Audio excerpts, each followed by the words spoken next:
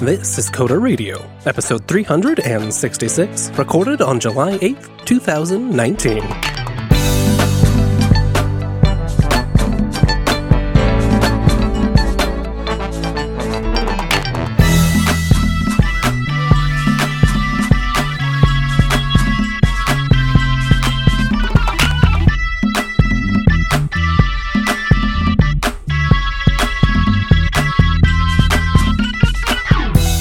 Hello and welcome to Coda Radio, Jupiter Broadcasting's weekly talk show that takes a pragmatic look at the art and business of software development and related technologies.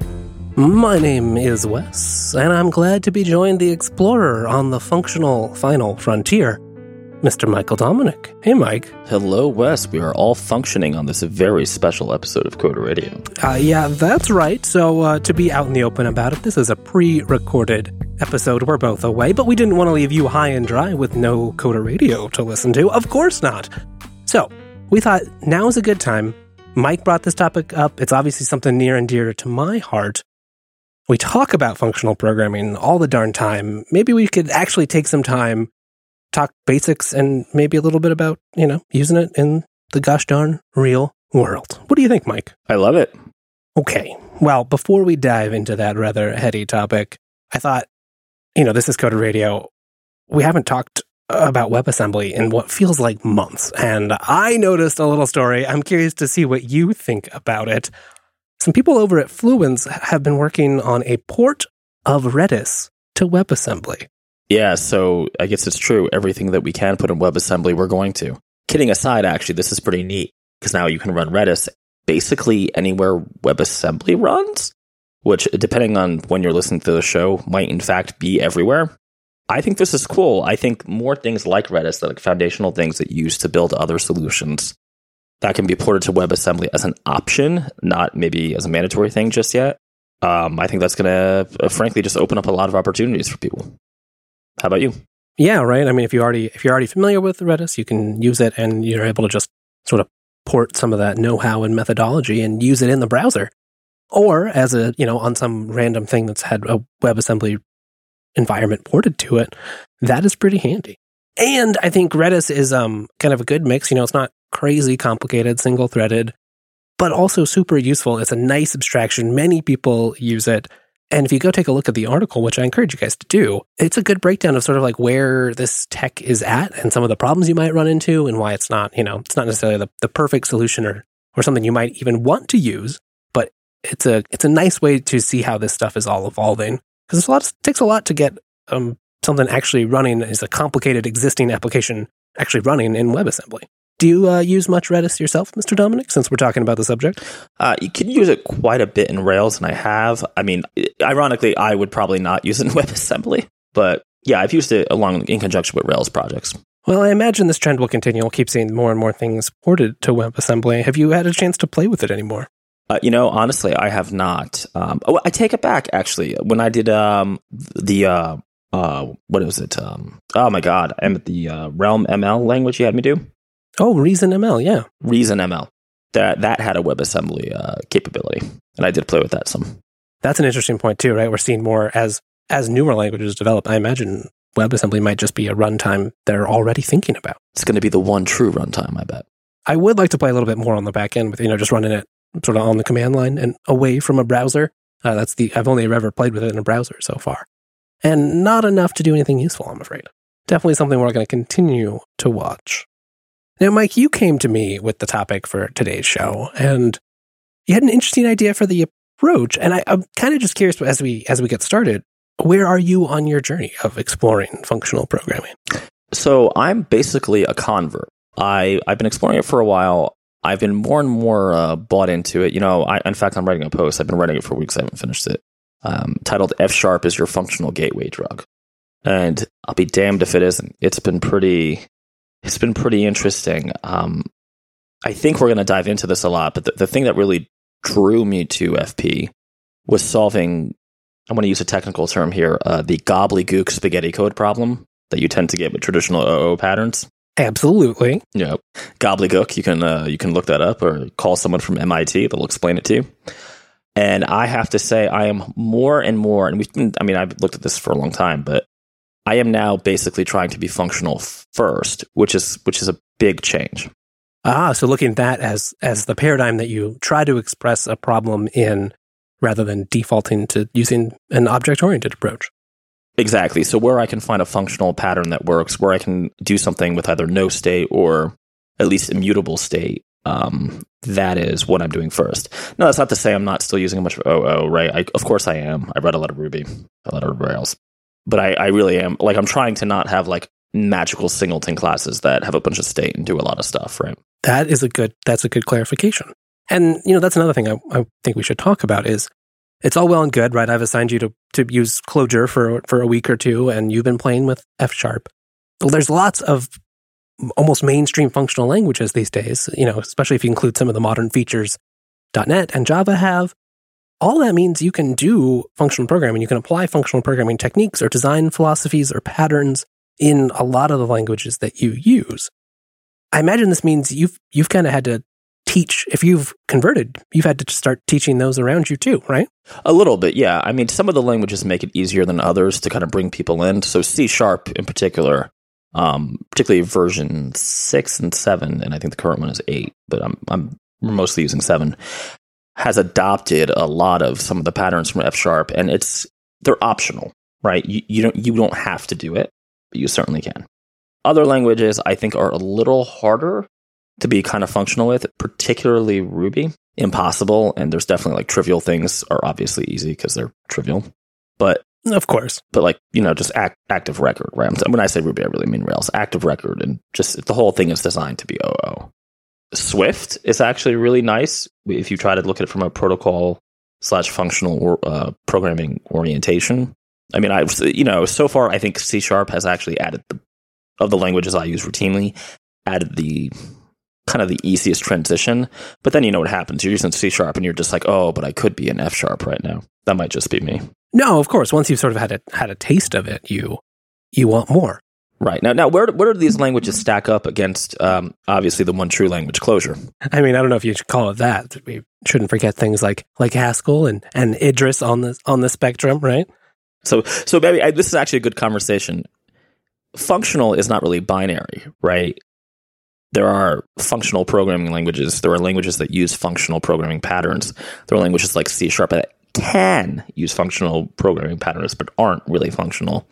What would you say is like the reference implementation? I don't know if I would say there is a reference implementation, but I think it is important to talk about terminology, of course.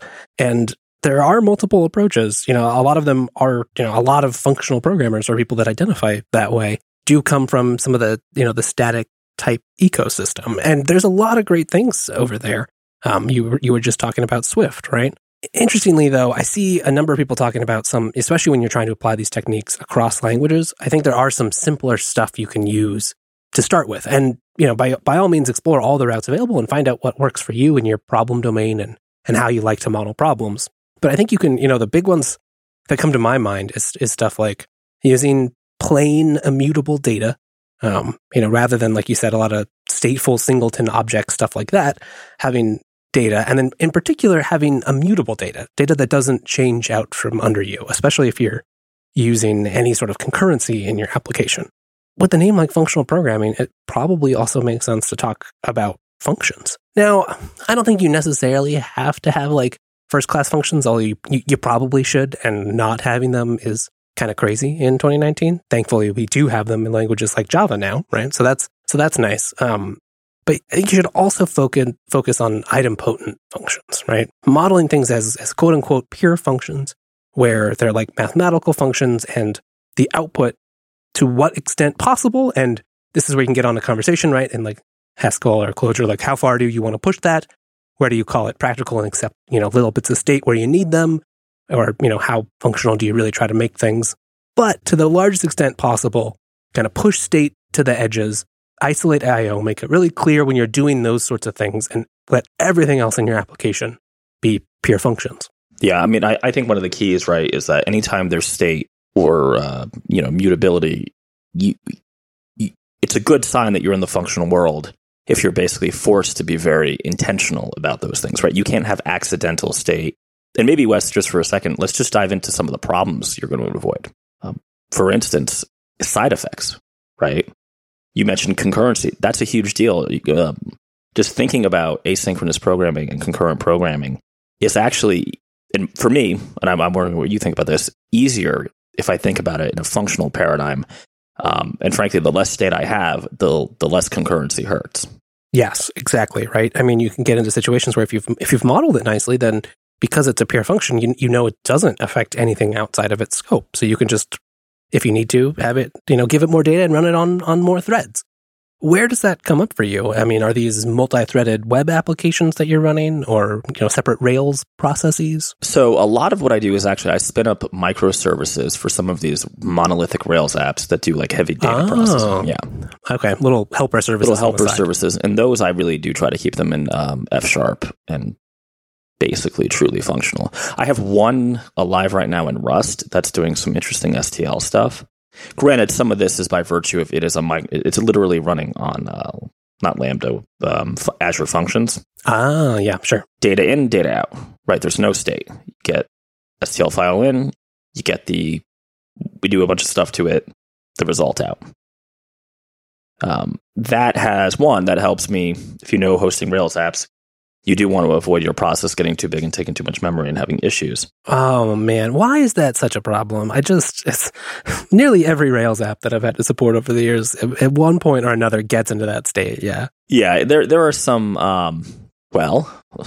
it's like GNOME, right? It's like the GNOME desktop. There were some decisions made long ago that leave it open to this problem. Part of it is Rails is doing a lot of magic for you, and that just takes memory. So this is an interesting example. Maybe you can help me. I've been doing a little bit of Ruby. I've had some tools that I've been using that are Ruby libraries or work well in the Ruby ecosystem, and I'm familiar enough with it. It's not my best language or anything, but I know how to get stuff done. So it's been an interesting experiment to just try to do so in a functional manner where possible. But I do find myself often running into things that I think, I wish this API was modeled differently. So one of those examples was, I'm using the Mechanize gem. Okay, yeah. Which is it is a stateful thing. You get this like stateful web browsing agent that you can go, crawl and interface and submit forms and walk around web pages. And honestly, it makes it really easy. Like there's, if you just need to go automate something that doesn't have an API, it's a pretty helpful tool. There's similar libraries for other environments, but you get this like crazy, weird object. And anytime you have to deal with serialization or discoverability. Now, in static languages, it can be a lot better. You at least get some nice IntelliSense sort of stuff to try to help you. And, yep. Maybe if I had RubyMine open, it would do that too. It's just all these different objects have different APIs. And most of what I wanted out of it was data, right? Like I'm just trying to get like values out of these form fields. Why are you giving me this object? I just want a hash map. I mean, what you've just hit is the fundamental criticism of Ruby, and usually people mean Rails. But is this actually a Rails project, or is this something separate? There is some Rails, but most of these are a little smaller things on the side. Yeah, I mean, Ruby. I like Ruby. I'm not going to dunk on Ruby. I have large systems written, and there's plenty of stuff, like the blocks and map, and like there's all the primitives are there. Well, it had so this is a thing. So newer versions of the language, it's actually a great contrast to C#. They do have it, right? Like you can do the MapReduce thing, which I think you're going to talk about in a little bit. It's like one of the core functional techniques, right, in Ruby. The problem is every gem, which for those who don't know, gems are basically Ruby libraries that you pull in, is probably written to be stateful in OO. So it's going to kick and scream every step of the way, just like what you're saying, Wes, where you just want a hash, right? You would just like a hash, or what I would call a hash dictionary, whatever, of that data. Yeah, a key value store with other simple plain data underneath it. By the way, calling hashes dictionaries is an Objective-C thing. Just throwing it out there. As I'm sure you know now. Oh, you. I do. I have recently learned, it's not a bad term. It's not a bad term. It's a fair term for it.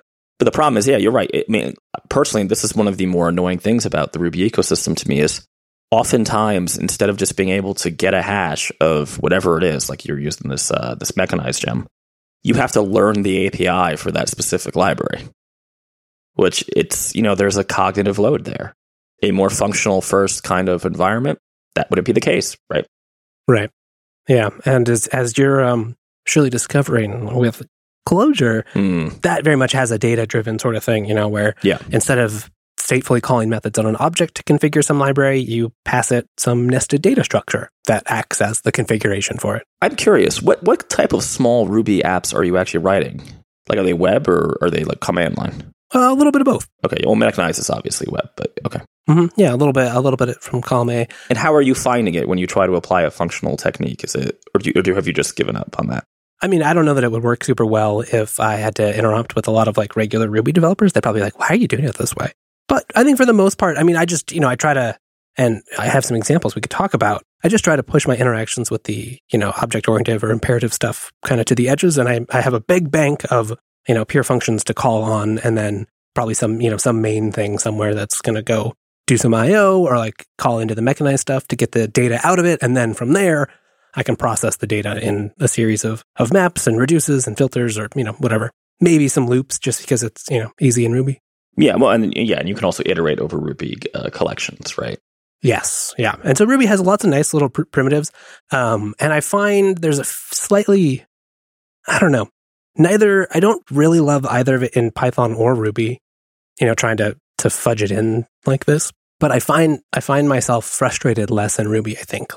Even though there's this, Rails-led reputation for magic, like every time in Python when I try to like append to a list or an array or whatever, and it mutates it, I always get so confused. And in Ruby, I find myself, I don't know, it just feels a little more intuitive for the way that I want to work. And it's a little more like working with like proper immutable stuff. I could see that. So it's not been too bad. I think mostly it's just that like the culture isn't there.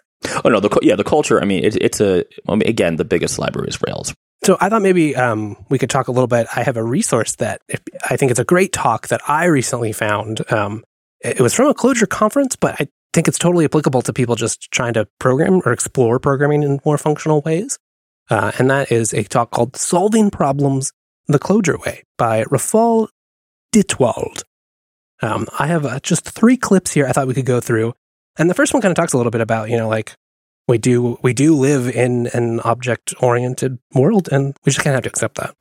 And the OOP approach has worked quite well. I mean, the industry basically, like, if you think about it, the industry has been dominated by object-oriented programming to the point where, JavaScript added this way of doing things. But it's not without its detractors, and it's not without its problems. I'm not going to go into in depth what the problems with object-oriented programming are, other than to just say that functional programming does have a completely different set of answers to a similar problem. So when with object-oriented programming, they said let's organize state, use objects, and think of programs as interacting agents. Functional programming instead agrees state is confusing, but says, let's avoid it. Let's just say state is bad. And when I say state, I mean any values that change in place. So if you have an array and you want to increment it in an imperative programming language, you just increment that array. And in functional programming, we'd say, you know what? No, that's bad. Because then when this array is being passed to some function and that function changes it and we didn't expect that, things go wrong. Like basically state is the root of all problems. So let's try to avoid it. Now, compared to classical imperative programming, and functional programming languages also gave us a new tool, and that was the function. And that's to distinguish, and we use the word function to really distinguish from the idea of a procedure. And the main difference between a function and a procedure is that a procedure, you can declare, you have to give it a name, and you can still pass procedures around maybe by name. You can pass the names of procedures around, but you can't pass a given function that you create dynamically as a value, whereas with functions you can. So procedures can't really be passed around by value, and you can't create them on the fly and pass them around, whereas with functions you can. Now, if you've worked with JavaScript, anonymous functions, they're everywhere, and so it's not that crazy of a concept. But at the time, it was definitely something very different. And if you work in a strict object-oriented programming language, they don't really have these functions that you can just pass around. Sometimes they're also called lambdas, but they don't have them. Like Java only recently, had made it possible to pass around functions on their own, and barely anyone uses that because, why do you need functions? You just have methods on objects. But in functional programming, we say, no, we don't need an object. You can just have a function. It can just sit on its own. And the mental model of functional programming isn't steps to achieve some solution, isn't interacting agents working with each other. It's really mostly thinking of a program as a pipeline of input to output. We think of, okay, what is the data that our program is going to be receiving over time, and how do we transform that data into the outputs that we want? I'm curious if you agree, Mr. Dominic, because that is what I find more and more when I can think of things as a transformation of a pipeline. It's just easy to think about. Now, not always, not everything can be modeled that way, but it kind of takes these techniques to an architectural level, because when you look at a pipeline, you can introspect and, you can place logging or metrics easily between all the values, and you can isolate individual pieces of the pipeline to only have to reason about a chunk of it. Yeah, I haven't thought about that metaphor before, but I like it. Top of my head, I think it's pretty good.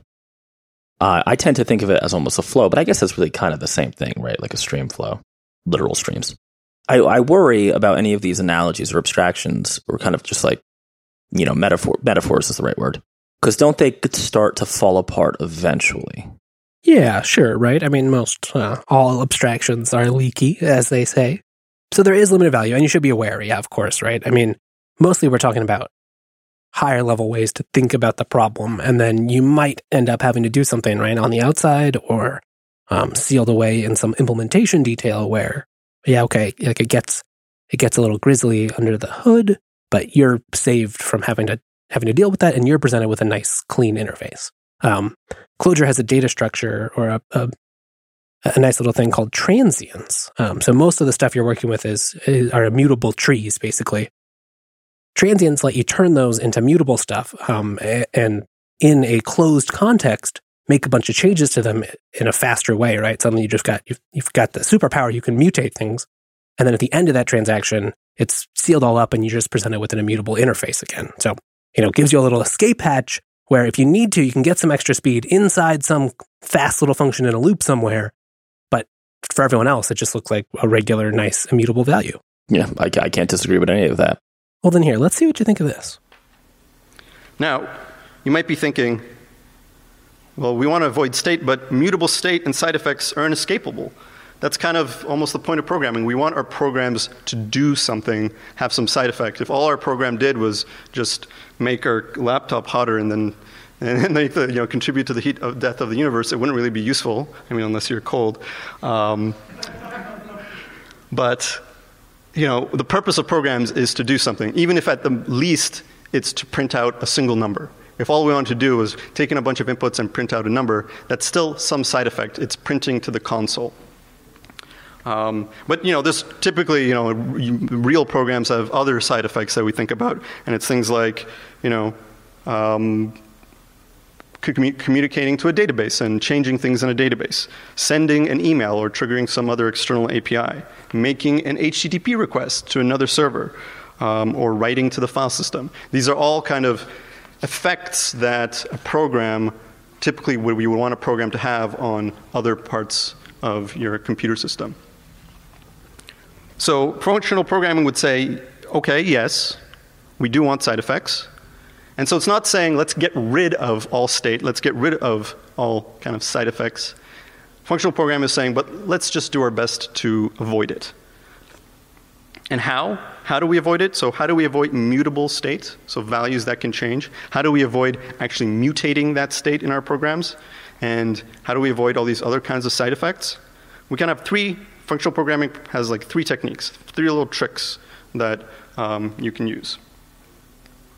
And those are minimizing, concentrating, and deferring. So minimizing is just trying to have less state, so less values that we're keeping around.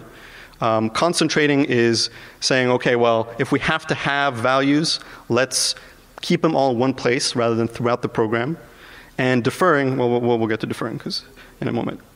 And this minimize, concentrate, defer also applies to mutations. So with mutations, we're saying, okay, let's try to have as little parts of our code that actually change values in places, so places that change state. And if we do have to have mutations, let's keep them as much together rather than spread throughout the program. And similarly with side effects. Let's try to decrease the amount of places that we do side effects, concentrate the places that we do side effects, and if possible, defer them either to kind of the last step in our program or to a completely separate system. Right? If you think about like a database, you're not dealing with necessarily doing all this fancy work that the database needs to do in order to keep track of the state and do a query and whatever. Presumably there's a whole bunch of state that is necessary. From your point of view of using a database, it's just like, here's a command. You figure it out. And databases are something we're all kind of familiar with, right? I mean, SQL is a sort of classic declarative API. Now, it gets hairy, especially when you're trying to optimize, complicated queries, I'll admit. But at least on the surface, the idea is you just sort of say, like, hey, here's the shape of the thing I want. Go get it for me, and I don't need to reason about how you're going to do that. I'm wondering what you think, Mike, of the, some of his principles there. Minimize, concentrate, defer. Have you used those techniques yourself? Yeah, that's exactly what I think we both mean here, right? It's your function should only do one thing, not things plural, one thing. One things. Because saying things completely cuts the knees out from you, my point there, right? With no side effects, you should minimize state. Obviously, yeah, you're going to hit cases where, you just need state. It should be pushed off. I actually like your metaphor that as I was thinking about it, as I was listening to that, of pushing it off to the side. State should only come when you actually need it, not everywhere. I think the key here is that it's viewing your entire architecture just as data flows in to a function, it flows out, and then probably into another function. I think I'm actually a little harder on you on one point, though, Wes. I do think functions have to be first-class objects, for lack of a better word, for you to really be functional. You're probably right there, and I'll say I certainly prefer it in a language. Now, one thing you listener out there may be thinking is some of this stuff kind of sounds like all the, the React hotness in the browser and this sort of, views on top of data and one-way data flows, reactivity, that sort of stuff. Mike, as you explore Clojure, you might come across, that the Clojure script community, they love React. There's a popular sort of larger framework that is kind of similar to Redux, although older, called Reframe. Okay. And there's a great little example in this talk about a change Reframe made that I think is a perfect example of these principles. So I mentioned Reframe, which is the kind of Redux equivalent. It's this library that helps manage state in a front-end application. And there's also a very interesting example in a change that happened in Reframe. So originally, in one of the first, in the first 1 or 2 years of Reframe's existence, you'd have some code, like here, it's Clojure code, so you can be happy we're at a Clojure conference, so you can see some Clojure code. And this is a code to register an event handler. So something, a state transition, something that you click a button and you want to trigger something to happen, you'd register one of these things to handle that. And so this is adding product to a cart. And in this situation, when the user clicks that button and triggers this event, we want to do 3 things. We want to make an AJAX call to tell the server, oh, hey, this person added this product to their cart. We might want to dispatch, so trigger some other event to happen. And we want to update our local global state object, which in this case is called DB, to indicate that that item has been added to cart.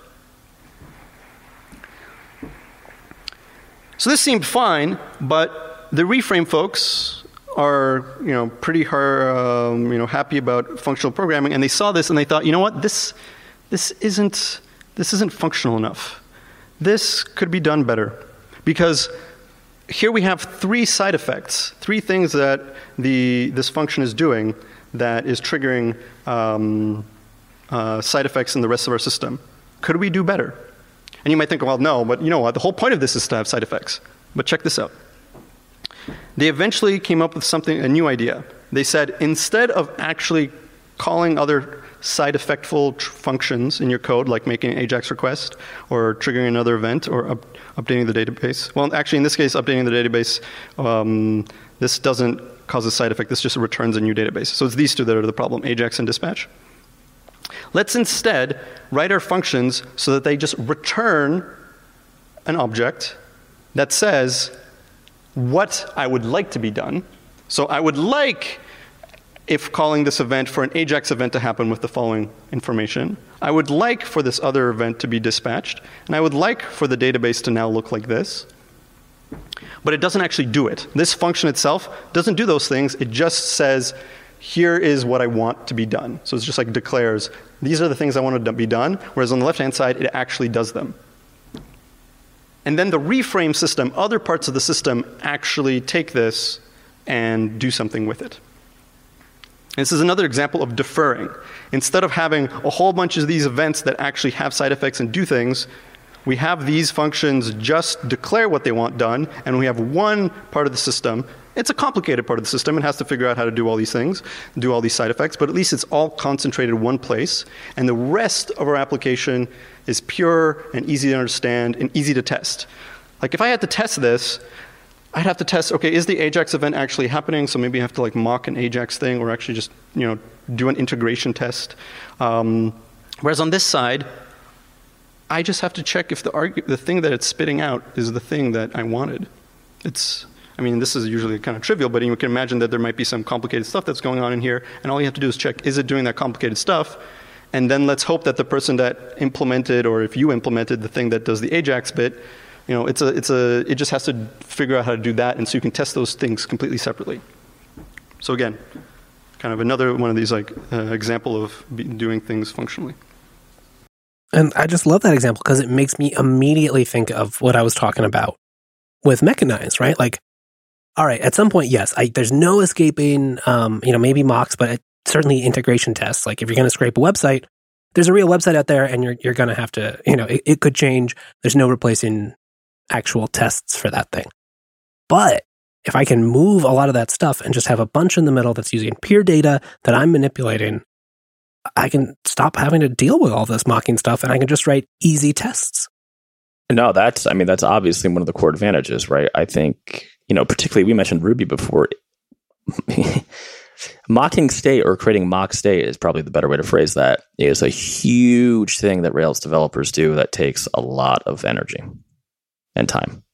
I'm not going to come out and be against, mocking frameworks, but yeah, not having to do that, right? Not having to create this entire infrastructure that is basically, aping what real state might look like. It's a big deal. Yeah, exactly. And, it's easy too.